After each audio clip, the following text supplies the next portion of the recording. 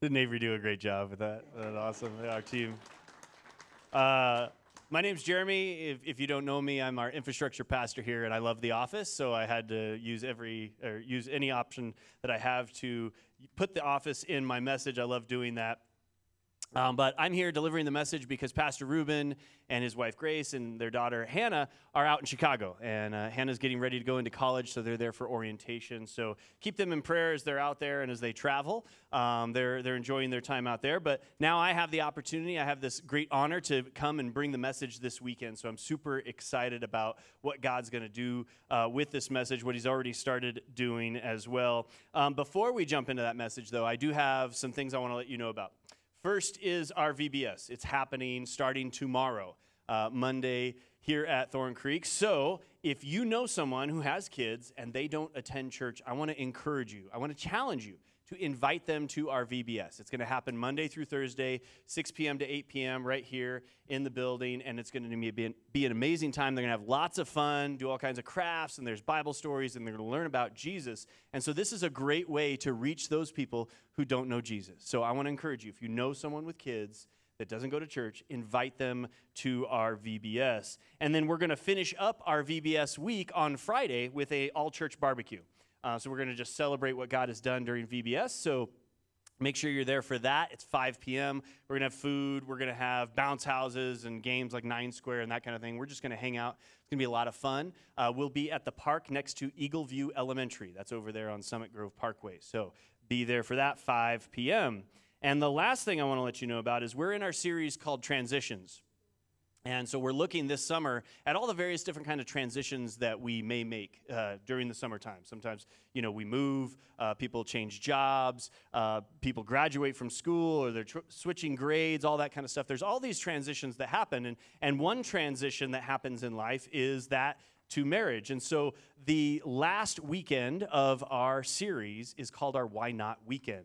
And what we're going to do is we're going to marry people here at Thorn Creek Church. This is for people who have been maybe living together, and you've been living with your boyfriend, you've been living with your girlfriend, and you've never tied the knot, you've never made that commitment, but you want to get right with God, then this is your opportunity to do that. So I want to encourage you, if that's your situation and you want to get right with God, because one of the things we want to do here at Thorn Creek Church is we want to make sure that we position you to experience the blessings of God. And we know that if you honor God with every part of your life, your finances, your marriage, your relationships, then God goes before you and God's blessings will be upon you. So we want to give you this opportunity. We already have 3 couples signed up, which is amazing.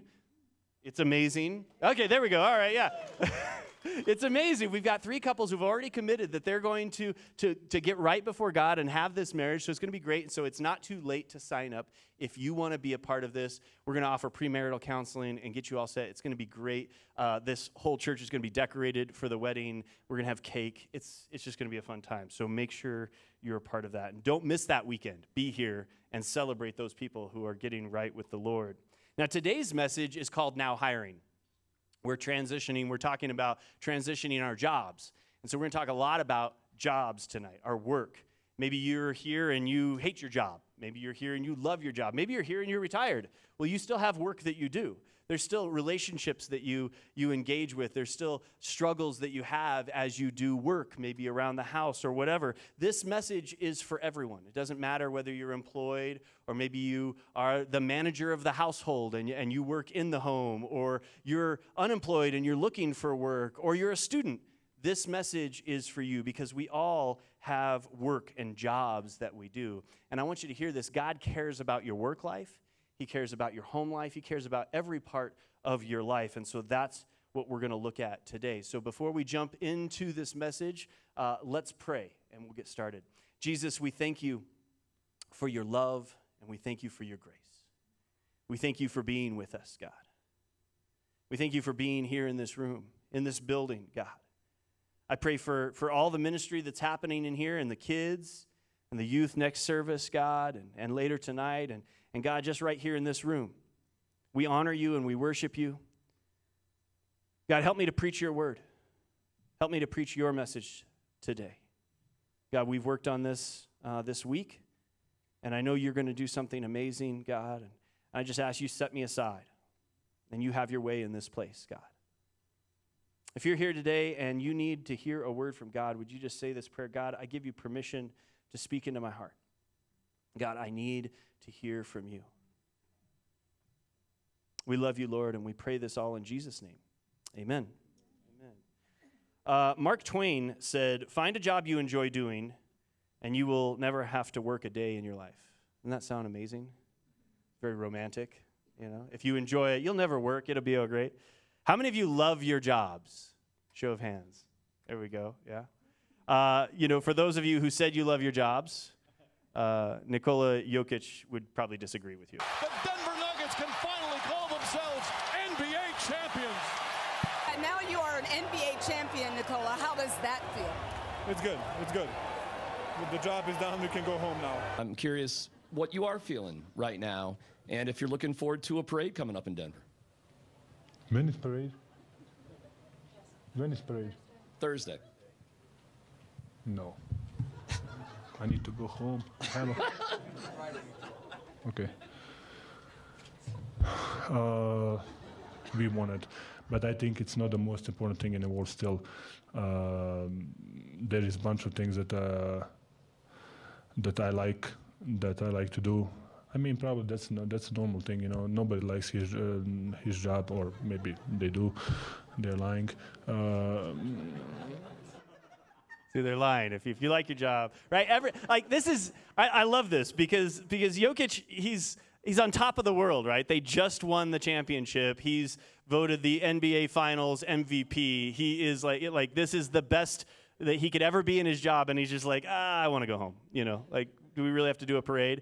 And I think we can all relate to Jokic here, because no matter what you do, no matter how much you really enjoy it, there are challenges in our workplace. There are challenges that we go through. Sometimes we have to deal with the hard things. Sometimes we have the long hours. We have the crazy week, the exhaustion. We have overbearing bosses. We have all kinds of things that we run into. We may run into ethical dilemmas, or we have those late hours. We have people and tasks that upset you, or people and tasks that annoy you. We all have to work through these things. Now, I want to give you real quick, I forgot this in my notes, but disclaimer, every negative inference I make about bosses and jobs and stuff, this is all purely hypothetical or from experiences that I had before being on staff here at Thorn Creek Church, okay? So just because the boss is away doesn't mean I'm dishing out the tea, right? Like, that's not what we're doing here. No, every job has challenges. Every location. Doesn't matter whether you work in a church or you work at an IT company or you work for a restaurant. It doesn't matter. You're going to run into issues, and you're going to be like Jokic. You're going to be like, man, I'm ready to go home. I'm tired. It is a job. You know, God has created us to work. He developed us to work. When Adam and Eve were made, he put them in the garden to work the garden. Now, I feel it was probably pretty easy for them because it was like perfect. And there probably wasn't much for them to do, but they had to work. And God calls us to this. And even when you like your job, even if you love your job, you're going to run into these things. And there's so much that can be said about jobs and work. As we were in our creative arts meeting this week, we were just brainstorming. We're tossing out all these ideas, and we all have like all of these past experiences that we can pull from. And we were like, this is this huge list that was formed, and we're like, this could be an entire series as we talk about working and we talk about our jobs. But as I prayed through this, and I asked God, what do you really want me to talk about? One person kept coming to mind, and that was Joseph in the Old Testament. And Joseph has this wonderful story of heartache and challenge, but you see God go before him, and you see God work in and through him in really amazing ways. So if you don't know who Joseph is, let me kind of get you up to speed before we jump into the text. Joseph is the son of Jacob. And Jacob is one of the main patriarchs that God chose his people to work through. He has Abraham and Abraham's son Isaac and Isaac's son Jacob. And so Jacob is who God is going to fulfill his covenant through. He has said, this is my people. And in fact, he actually renames Jacob to Israel. And that's how we get the Israelites. Jacob has 12 sons. And one of his sons, Joseph, is the firstborn of his wife that he really loved. Jacob had this whole kind of crazy story where he wanted to marry this woman named Rachel, And so he served Rachel's father for 7 years, and then the father tricks him and makes him marry the older daughter, Leah. And so he has sons by Leah, and then he finally has sons by Rachel, and Joseph is that first son of Rachel whom he loved. So he had a special place in his heart for Joseph. If you've ever heard the story of Joseph and the coat of many colors, that's who we're talking about. This is the Joseph. And he had these dreams that he shared with his brothers, that he said, yeah, I dreamed that here I was, and you guys all bowed down to me. And if you know anything about siblings, they probably weren't real impressed with that dream. They didn't really like Joseph. They think, oh, he's our youngest, almost our youngest brother, and he thinks he's going to rule over us. And so they plotted to get rid of him. They see him coming, and they're like, let's kill him. Let's kill him. And then one of the older brothers, Reuben, says, let's not kill him. Let's make sure we don't do that. But they sell him into slavery. And he ends up down in Egypt. And he gets bought by this high guard of Pharaoh named Potiphar. And as Joseph is in Potiphar's house, he's a servant, he's a slave, but he does work for Potiphar. And Potiphar sees that God is with him. And so he kind of elevates him to this position in his household, second to Potiphar. Joseph ends up running everything in Potiphar's house. He manages all the finances. He manages the rest of the servants. In fact, the Bible tells us that the only thing that Potiphar said that Joseph couldn't have in his household was his wife. And Potiphar's wife sees Joseph, and she thinks he's real good looking. And she starts seducing him, trying to get him to go to bed with her, and to sleep with her, and to have sex with her. And he keeps running away. And Joseph has this great mentality where he goes like I can't do that. And he says, you're my master's wife, and I couldn't do that, and I can't sin against my God. Joseph recognized that his actions weren't just against man, but they were against God. And so there gets to this one point where Potiphar's wife is just like, we're going to do this. And so she grabs his coat, and she says, come to bed with me. And Joseph runs away, leaves his coat, and then she accuses him. She says, that Hebrew slave tried to rape me, and she screams. And so Potiphar throws Joseph into jail. And that's where I want to pick up in the text today in Genesis 39. It says, so he took Joseph and threw him into the prison where the king's prisoners were held, and there he remained. But the Lord was with Joseph in the prison and showed him his faithful love. And the Lord made Joseph a favorite with the prison warden. Before long, the warden put Joseph in charge of all the other prisoners and over everything that happened in the prison. The warden had no more worries because Joseph took care of everything. The Lord was with him and caused everything he did to succeed. Isn't that amazing? God goes before Joseph, even in the prison, and he gets elevated to this kind of same place of like, you're managing all the other prisoners. And so here's Joseph working in that prison as a prisoner, and I imagine it still wasn't great.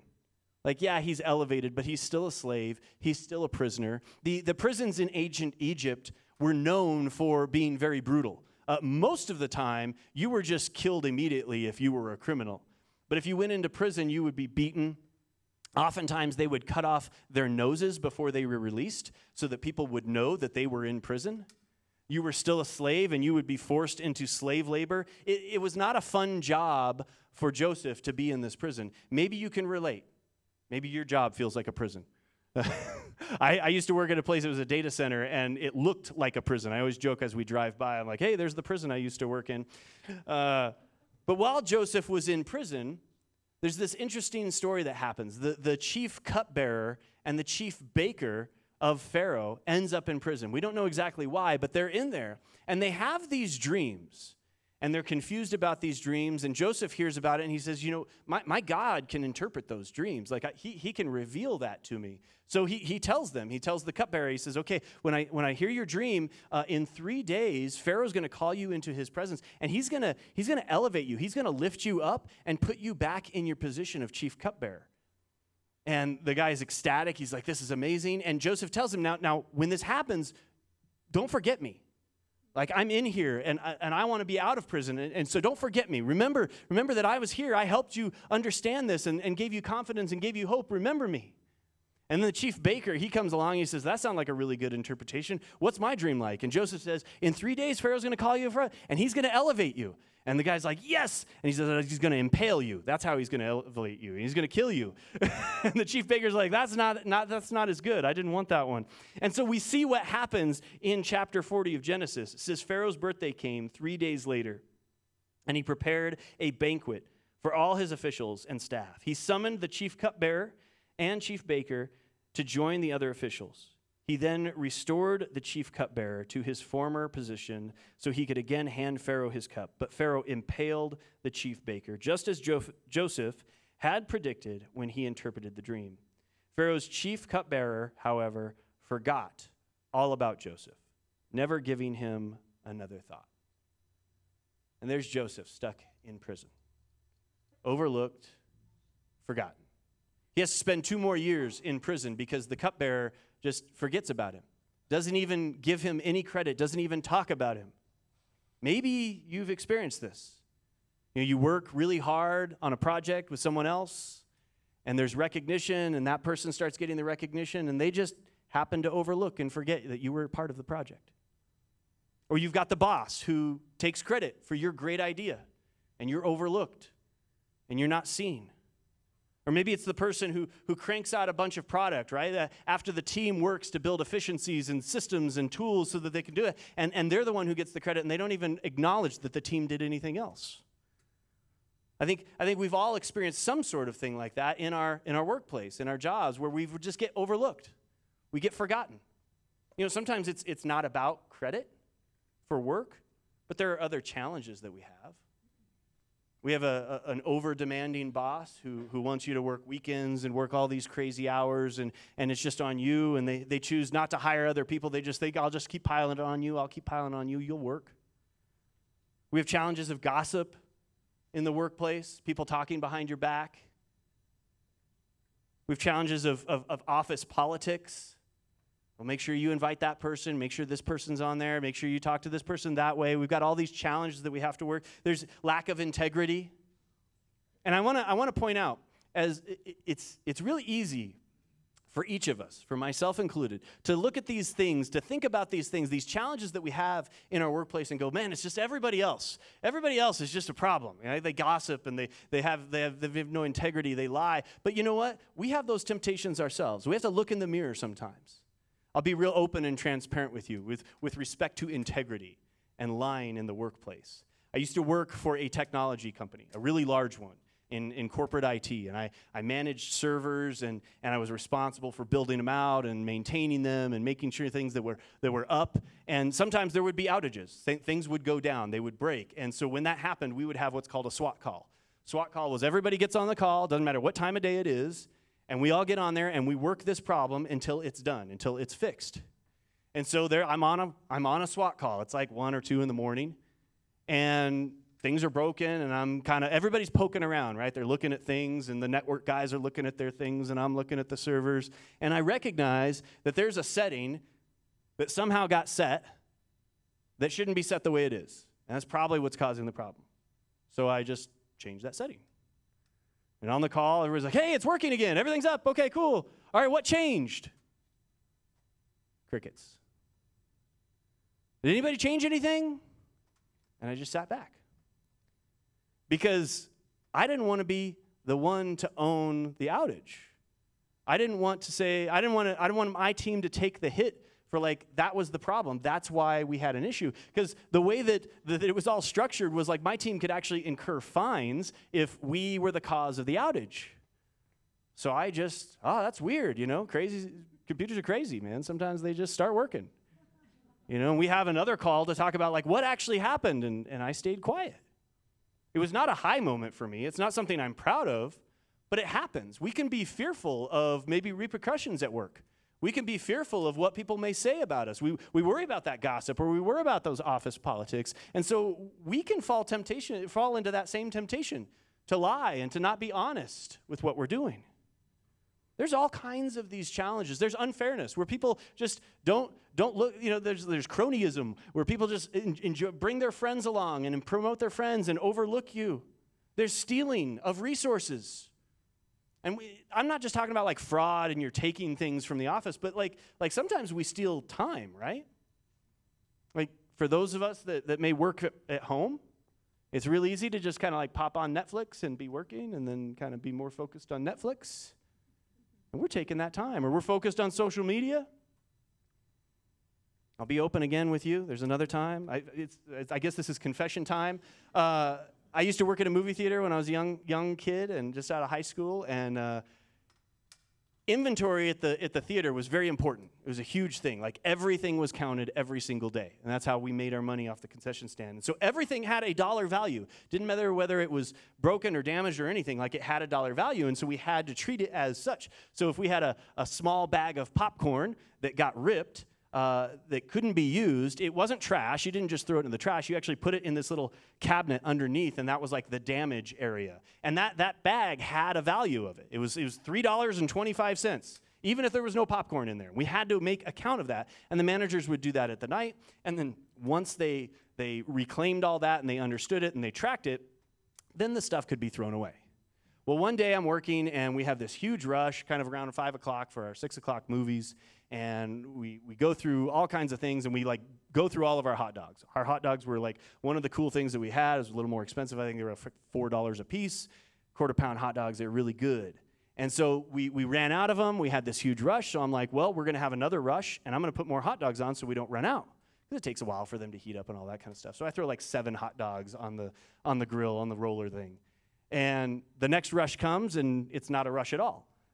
And so we have 7 hot dogs, and it's time to close. And the manager looks at me and goes, why did you put all those hot dogs on there? And I go, I made a mistake. I thought we would have them. They're like, okay, well, make sure they go in the damage pile, because that's what they are. Nobody can eat those. Nobody can have those.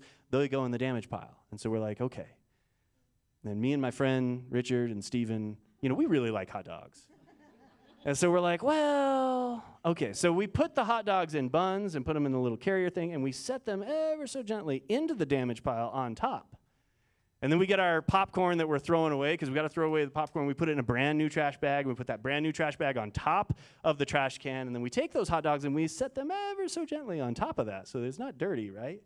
And we go out to the dumpster to throw the trash away. We're going to throw the trash away, and we probably looked ridiculous out there. We're scarfing down 7 hot dogs out there by the trash can. Like, oh, this is great, right? And I can justify this. I could say, well, you know what? That's just going to go to waste. Someone should eat those, that kind of thing. But the rule was, no, you don't get to. And that's how they controlled, people from overcooking things and overmaking things so that they could eat and steal and all that kind of stuff. It wasn't a good thing for us to do that. We loved those hot dogs. They were great. But it was, there's that temptation that we can have in our workplace to go, it's okay. I can justify it. It's okay. It's not really that big of a deal.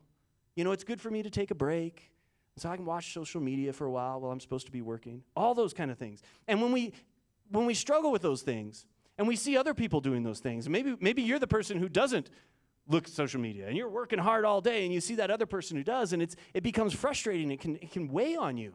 And you've got that overbearing boss and you're just like, why are things not fair here? And so it can lead us to want to transition. It can lead us to say, you know what, I need to leave this place.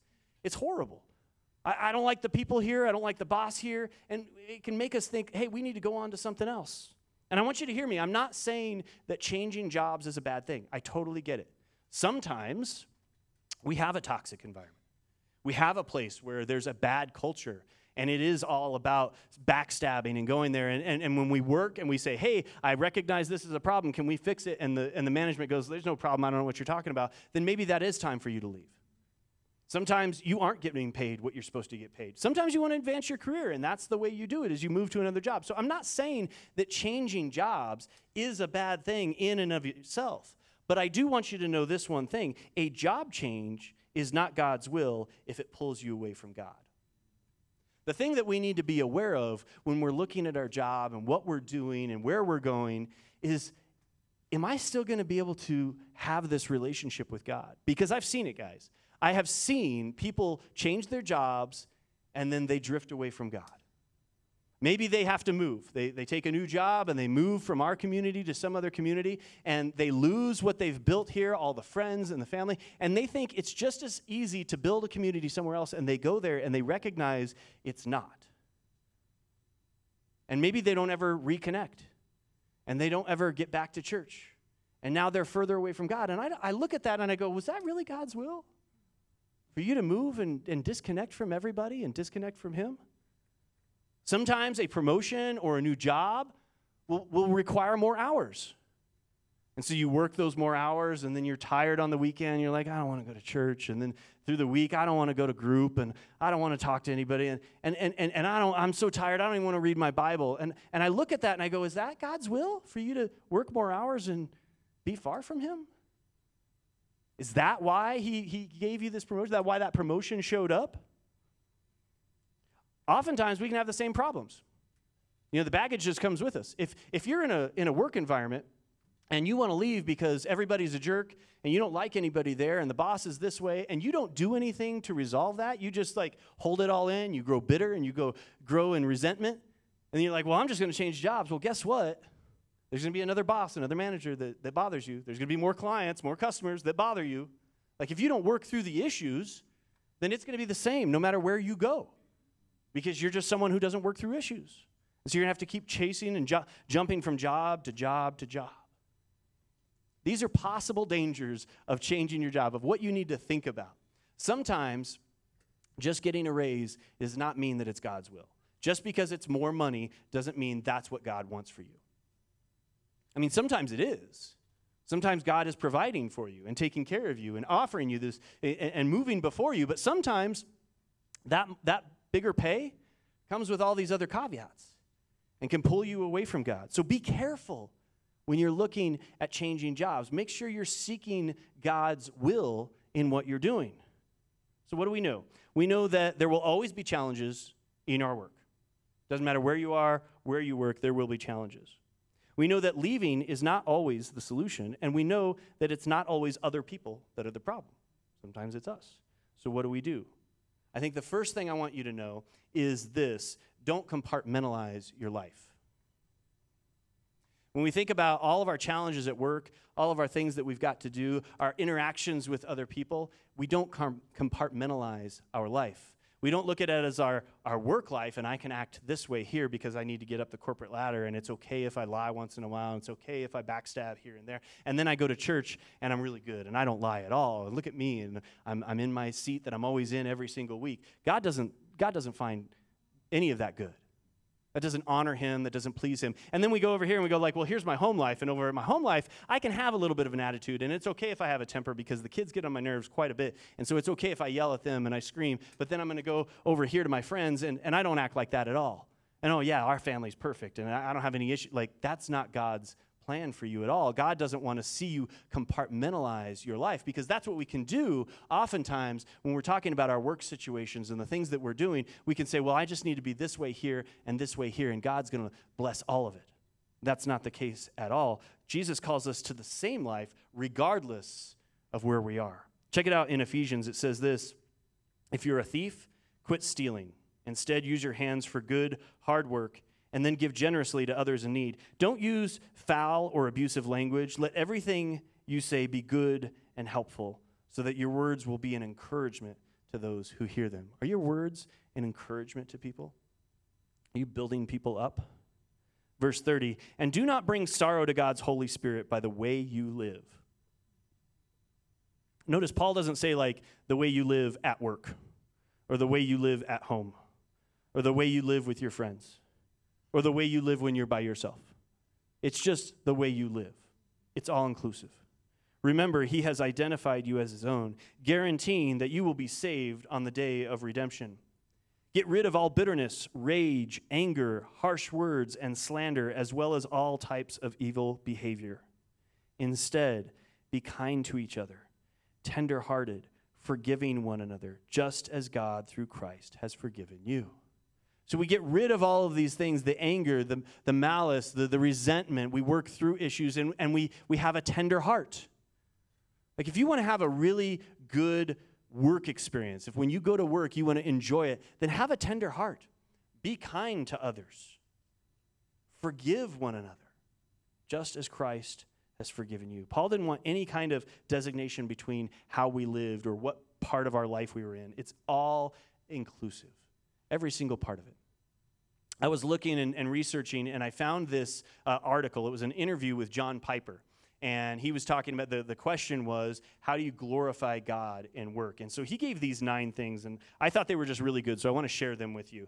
They won't be up on the screen, so you may want to take notes. They're really good. There's 9 things he said. First is dependence. Go to work utterly dependent on God. Without him, you can't breathe, move, think, feel, or talk, not to mention be spiritually influential. So get up and depend on God as you go to work. The next thing is to have integrity.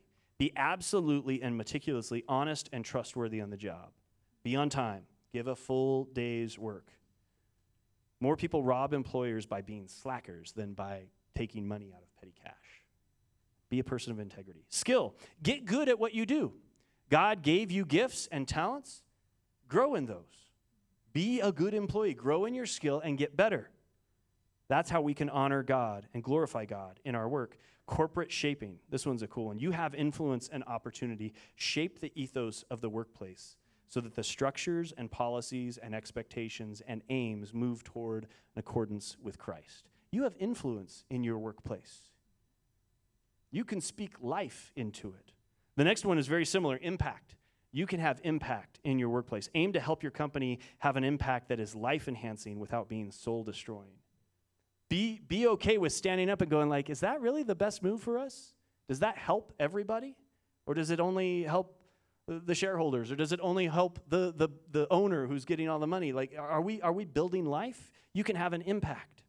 Communication. Workplaces are webs of relationships, and relationships are possible through communication. Weave your Christian worldview into the normal communications of life. Don't hide your light under a basket. Talk with people and share what Jesus has done in your life and look at it from through the lens of God. Love. If you want to glorify God in your work, love. Serve others. Be the one who volunteers first to go get the pizza, to drive the van, to organize the picnic, whatever it is. Be intentional about talking with your coworkers. As you talk about what happened over the weekend, don't just focus in on all the fun things that somebody did and we went to the lake, but like when there's a heavy burden, care for them. Pray for them. Ask them, can I help you in any way as you're going through this? If you want to glorify God in your job, then look at your money. Work is where you make your money, and it's all God's. It's not yours. You're a trustee. Turn your earning into the overflow of generosity and how you steward God's money. And the last one is thanks. Always give thanks to God for life and health and work in Jesus. If you want to glorify God in your work, be thankful. Have gratitude in your heart. These are the ways that we can honor God in what we do. Communication is huge. If you have an issue with someone, do what it says in Matthew 18 and go to that person and talk through that issue. Hey, it really hurt me when you said this, and you work through those. If you don't do that, then you build up the resentment. You build up the bitterness. You build up the anger against that person. And then you don't want to work with that person. You don't even want to be around that person. Then you start trying to think about ways that you can have revenge on that person or anything like that. And you don't want that in your life. Like, that's a miserable workplace. So if you want to have a good experience in work, then make sure you're communicating. Be part of the solutions, not the gossip. Stand up for what's right and what's just. We face ethical and moral dilemmas at work. Sometimes you may have the boss that says, you know what, it's okay to fudge the number. Just make it even out. It's okay. Stand up for what's right. Micah 6:8 tells us that we're to act justly and to love mercy and to walk humbly with God. So do that in your workplace. Remember to not take things personally. This is a big one because this really focuses on our identity. Right? Your identity is not found in what you do. Your identity is not found in your title at work. Your identity is not found in your career. See, the challenge is we live in a culture where oftentimes one of the first things that we ask someone when we meet them is like, hey, what do you do? Where do you work? And we kind of ascribe that to the person. Like, oh, you're a mechanic. You're an engineer. You're a dishwasher. You're a waitress. You're a pastor. But that's not who that person is. That's just what they are doing. And it can also lead us to this place where, we kind of make assumptions. Oh, you're a waitress. Well, you probably make this kind of money. You probably live in this kind of house. You probably don't have the capacity for leadership. Like we can make those assumptions. We can judge people just based off what they do. It's horrible. We shouldn't do it. But we can fall into those traps, and that's our culture. But none of us are what we do. We are so much more than that. You're a whole person. You have a soul. You have a God who loves you, a God who wants to have relationship with you, a God who sees you as his child, a God who said, you know what? You're lost in your sins, and you're far from me, but I'm not okay with that. So I'm going to send my one and only son down to live the life that you couldn't ever live, and I'm going to go ahead and sacrifice him. He's going to die for you because I love you so much, because you are my child. And through the death and burial and resurrection of Jesus Christ, we are cleansed of our sins. As we put our faith in Jesus, we no longer have to pay for that. We are justified in God's eyes, and we become the righteousness of God. You're not a waiter. You're the righteousness of God. You're not an engineer. You are a child of God. You are a loved one by the creator of this universe. The one who breathed stars into existence knows you by name. That's who you are. You're not what you do.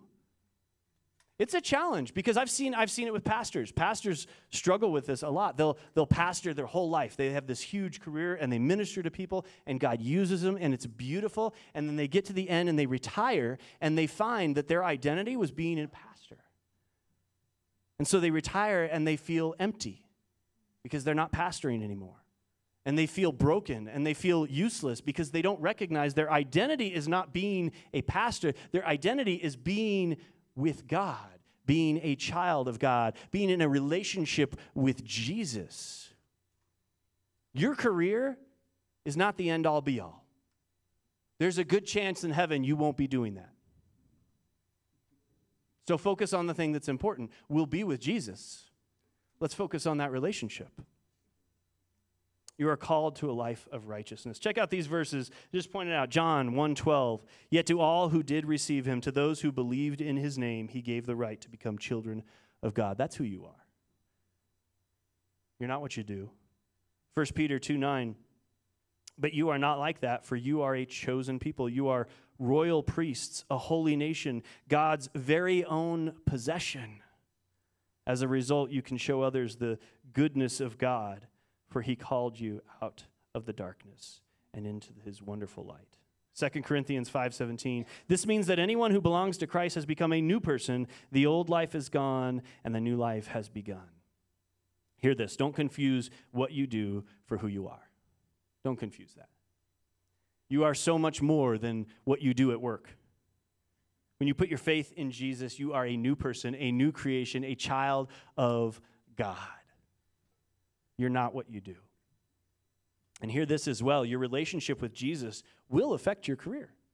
This is actually the blessing of having Jesus in your corner, being with him and walking with him, is that God will go before us. He will establish our works. That's what it says in Psalm 90. It says, let the favor of the Lord our God be upon us and establish the work of our hands upon us. Yes, establish the work of our hands. Psalm 128. You shall eat the fruit of the labor of your hands. You shall be blessed, and it shall be well with you.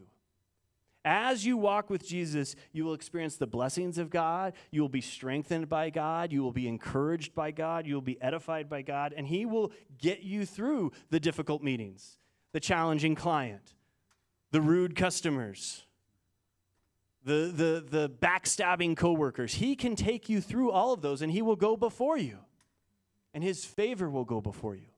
Your relationship with Jesus affects everything, including your career. God will use you wherever you are. I want you to hear that as well. Let's go back to Joseph, and as I look at Joseph and I recognize all the things that he went through. He was sold into slavery, goes into Egypt, is a slave in Potiphar's house, and then God goes before him and he's lifted up, and then he's accused of rape, and he's thrown into prison. And then God lifts him up again, and then he's forgotten and overlooked. And then God brings him back out, and he goes to Pharaoh, and Pharaoh raises him up to like vice president of Egypt, and he's like the governor, and there's no one above him other than Pharaoh, and God goes before him and all these things. And then his brothers come down to Egypt because there's a famine, and he recognizes them, and he plays this whole game with them for a while, and then they recognize who he is. He reveals himself to them, and they're scared. And this is what Joseph says in chapter 45, verse 5. It says, "But don't be upset and don't be angry with yourselves for selling me to this place. It was God who sent me here ahead of you to preserve your lives." Joseph recognizes that the places that he's at, his jobs, if you will, where he's located, and all of the angst that he went through, all of the challenges and all the struggles, God has used. Not that God wanted him to go through those, or that it was intentional that God put him through this bad thing, but God used it. In fact, he recognizes that it wasn't even their plan in the first place. It was God's plan to save them through this. Verse 6, this famine that has ravaged the land for 2 years will last 5 more years. And there will be neither plowing or harvesting.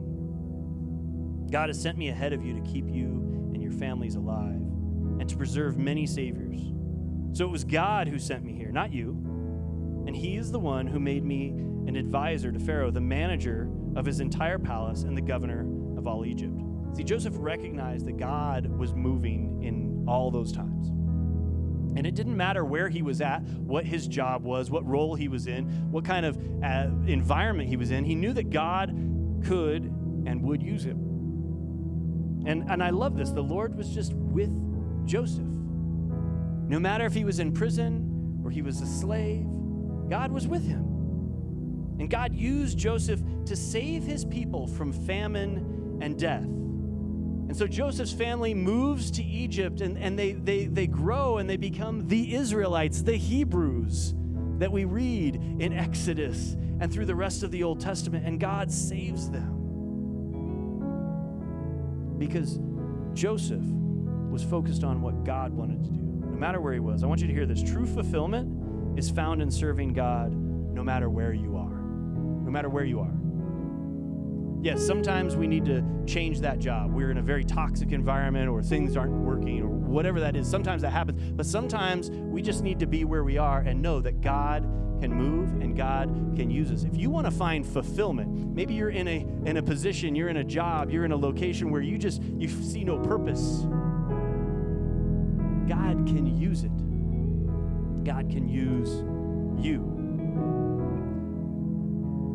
One person that came to mind as I was thinking through this week and praying through this was Brother Lawrence. I don't know if you've ever heard of Brother Lawrence. There's a book called The Practice of the Presence of God. And it's some writings of his and of another guy who interviewed him. And Brother Lawrence was this monk. He lived in a monastery. And he tried to live this very humble life. And his goal, as he grew in his faith with Jesus, was to just be with God all the time.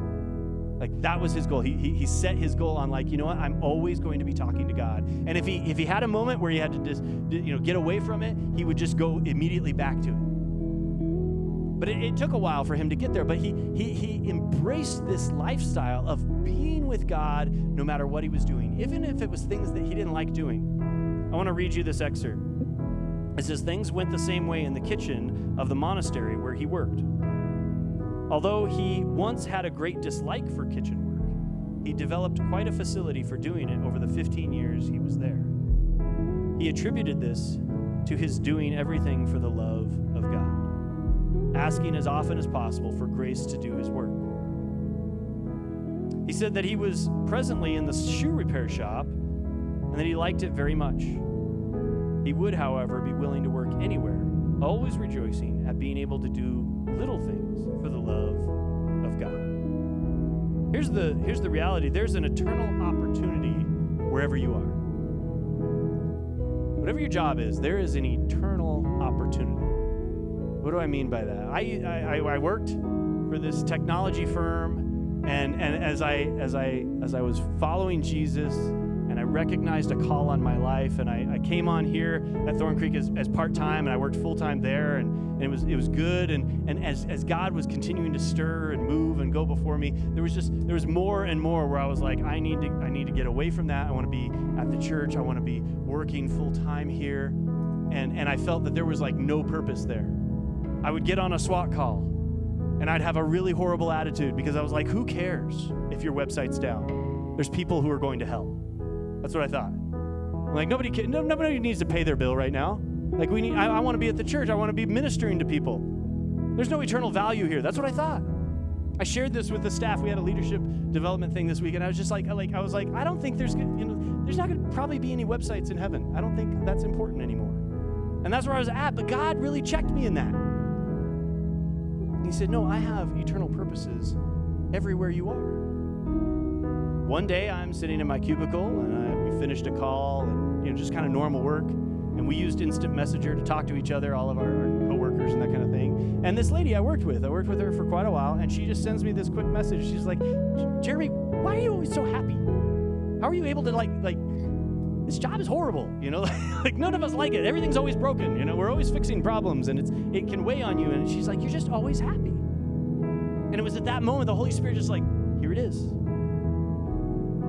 And so I knew she wasn't a follower of Christ. I knew she wasn't. And so I was a little hesitant, and I typed back, I said, do you really want to know? I kind of gave her the out. Do you really want to know why I'm so happy? And she said, yeah, I really do. I said, it's because of Jesus. It's because of what Jesus has done in my life. It's because of Jesus and how he's saved me and how he's pulled me up out of the muck, and I'm sober now, and I don't do the things that I used to do, and I walk with him, and I get to experience his love and his blessings, and it's because of Jesus. And I wish she would have been like, yeah, amen, but she was like, oh, well, good for you. Kind of discouraging at that point. But you know what? I was put in a place, and God used me. And I don't know how God's going to use that story. Just like God worked through Joseph, it took a long time. I mean, there was like over 15, 30 years that he's there, and God's moving and moving and moving and moving. And I don't know, but I would love to be in heaven someday, and I see this woman, and she goes, yeah, that time you told me it was Jesus, and I said it was that good for you? Like, that was a seed. God could use that. God could use that. As I was getting ready to transition out of this IT company, all these people, they're like, you're gonna go be a pastor? And I was like, yeah, it's gonna be amazing. It's gonna be awesome. And they're all, they're just thinking worldly thoughts, and there's nothing, I get it. Like, and they're like, well, aren't you gonna probably take a pay cut? I was like, yeah, probably about half. And they're like, you're gonna leave this to go to that? And I said, yeah, because that's how good God is. And I'm like, God's gonna take care of me. I'm not worried about that. Like, all the money is his. I got to witness to them. God used me in eternal ways for his purposes in a place that I wasn't really excited about being. And that's the thing. God can use you in those ways. Check out what Paul tells the church in Ephesus. He says, slaves, obey your earthly masters with respect and fear and with sincerity of heart, just as you would obey Christ. Obey them not only to win their favor when their eye is on you, but as slaves of Christ, doing the will of God from your heart. Serve wholeheartedly, as if you were serving the Lord, not people. Because you know that the Lord will reward each one for whatever good they do, whether they are slave or free. And masters, treat your slaves in the same way. Do not threaten them, since you know that he who is both their master and yours is in heaven, and there is no favoritism with him. See, it's a heart issue. Paul's telling like when you serve, don't serve just to please man, but do it for the Lord out of a sincere heart.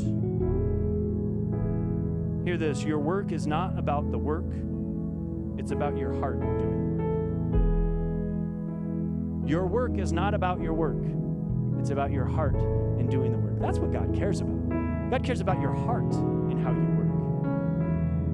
There's not going to be any websites in heaven. I'm going to be out of a job, right? There's no work. Like, that doesn't matter. But my heart in doing the work, that's what matters to God. Like, he wants to see the joyful heart, the one that's thankful, that says, you know what? I have a job. I may not like everybody, and I may struggle with some of those relationships, but I'm willing to work on it. I'm willing to be here because, you know what? God has gone before. God is providing for me through this. It's not about your work, it's about your heart in doing the work. Paul tells the Colossians almost the exact same thing. Colossians 3, it says, slaves, obey your earthly masters in everything and do it, not only when their eye is on you and to curry their favor, but with sincerity of heart and reverence for the Lord. Whatever you do, work at it with all your heart, as working for the Lord, not for human masters. since you know that you will receive an inheritance from the Lord as a reward. It is the Lord Christ you are serving. Masters, provide your slaves with what is right and fair, because you know that you also have a master in heaven. This word that gets translated into slaves, bondservants, it's doulos in the Greek. It's doulos. And it gets translated bondservant, servant, slave, and it means one who is subservient to and entirely at the disposal of his master, a slave. Doulos, a slave. And Paul says, he's talking to slaves, and he doesn't condone slavery.